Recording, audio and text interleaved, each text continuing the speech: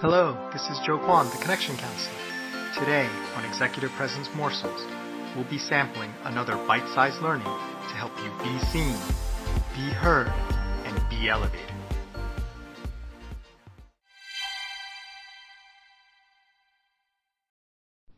Welcome, this is Joe Kwan, the Connection Counselor, and this is Friday and the final day of Wine Week for Executive Presence Morsels.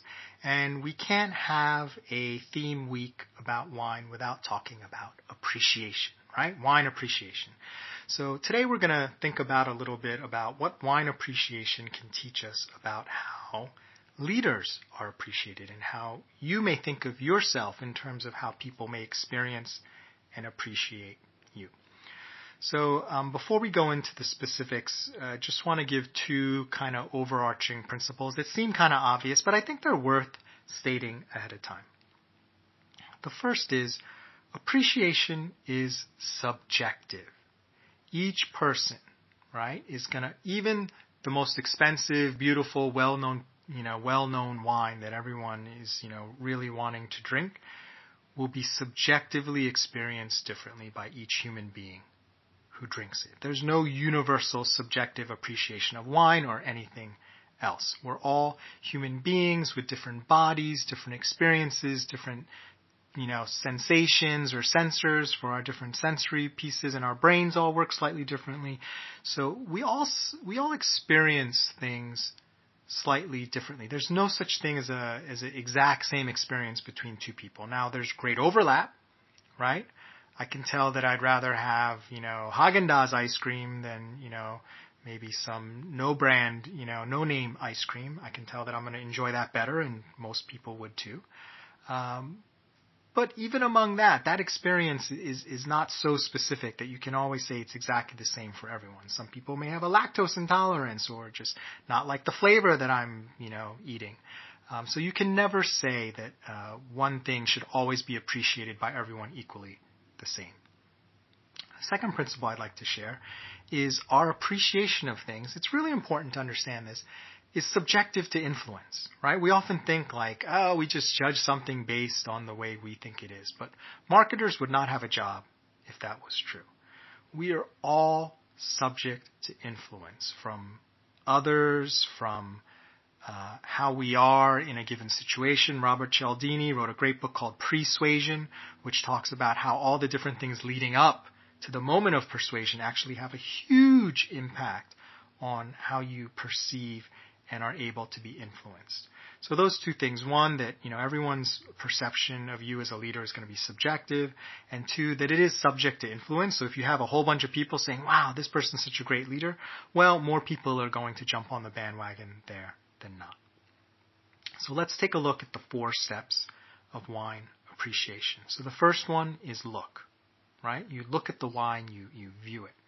And if you think about that from an executive presence perspective, it doesn't generate executive presence how you look, but it certainly influences your experience of it, because your expectations of what that leader look like, if they're not met, that's going to make it harder each step of the way beyond the look, once that person opens their mouth, to come off with executive presence. So I always like to make that distinction. Your appearance does not generate executive presence. It's a part of the overall thing that's happening, but it doesn't generate it itself, because there's plenty of people who look the part, and as soon as they open their mouth, you're like, oh boy, yeah, no, not what I thought was going to happen.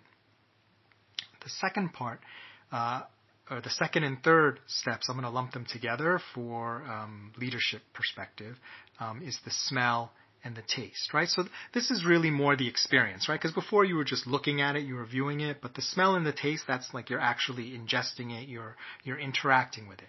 So as a leader, how are people experiencing you as you talk, as you respond, as you listen, right? As you're in the room, what energy are you putting out? How are they experiencing that? And will be a key part as well, in addition to how you look, for how they appreciate you as a leader.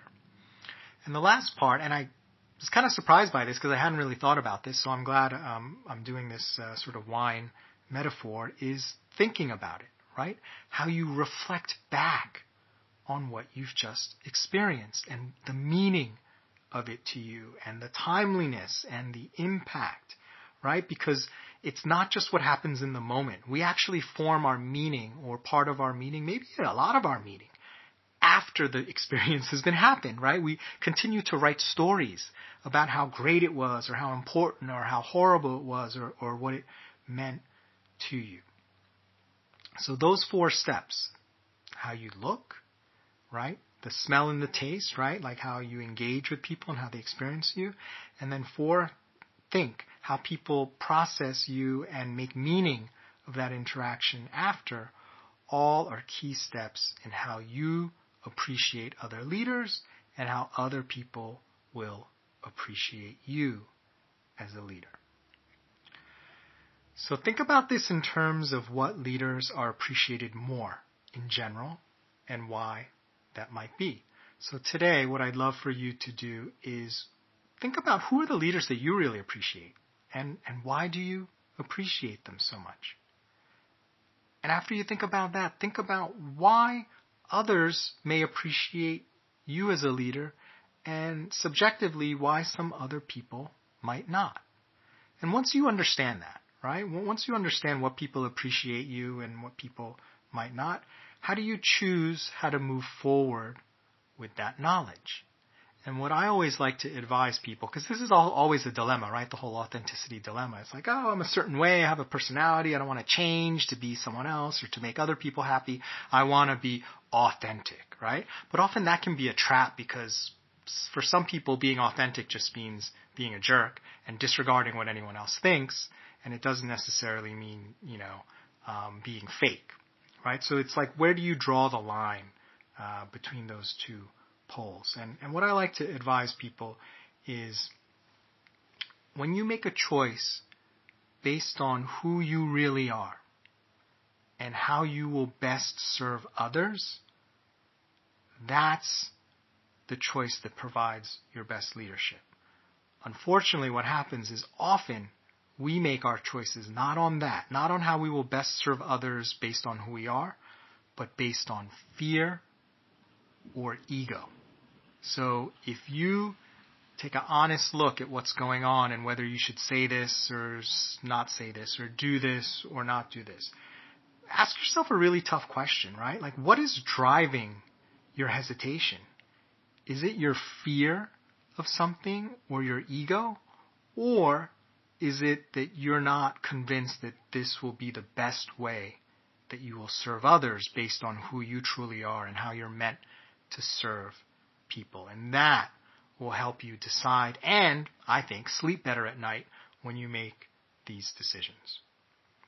Well, thanks for listening to Executive Presence Morsels. My name is Joe Kwan, the Connection Counselor. Remember, it's not what you say, do, or wear. It's how you make people feel that generates executive presence. Thanks so much for listening to Wine Week. Next week, coming up, Chess Week. Can't wait.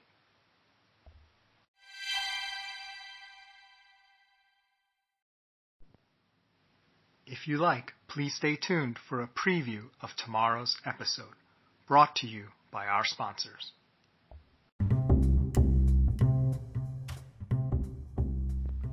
Do you think being different should hurt your career?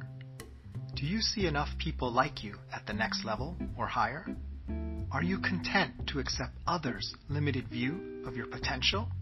And if not, is this the year you will make your move? This is Joe Kwan, the Connection Counselor, and if you want to jumpstart 2022, I invite you to join us for the Executive Presence and the Diversity Dilemma Workshop, where we will reveal how you can thrive in spaces where your presence may still be seen as an anomaly. We will cover how executive presence is actually generated, how to overcome negative preconceptions, and the secret to making your authenticity an asset and not a liability. All attendees will receive free access to my online course and my ebook, Unlock Your Executive Presence, Feel Like a Boss. Space is limited, so register now at connectioncounselor.com/workshop to reserve your space. That's connectioncounselor.com/workshop. Thank you.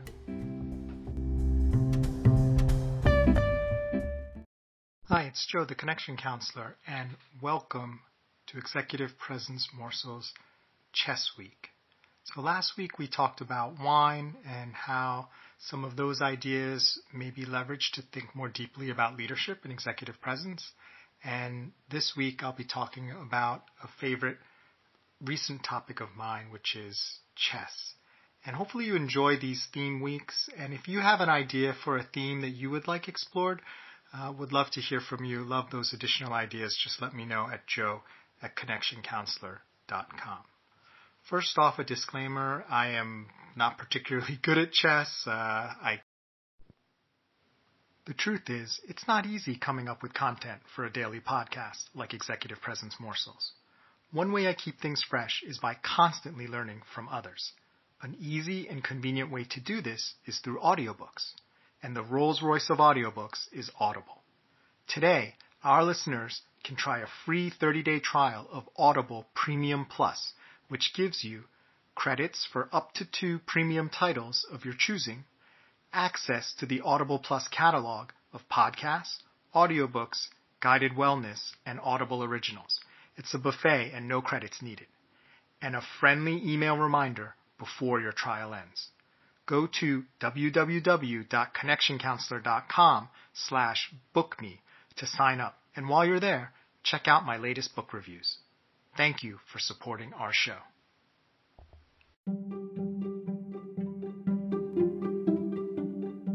Thanks for listening. Can't wait to be with you again. Join us next time for another tasty Executive Presence morsel.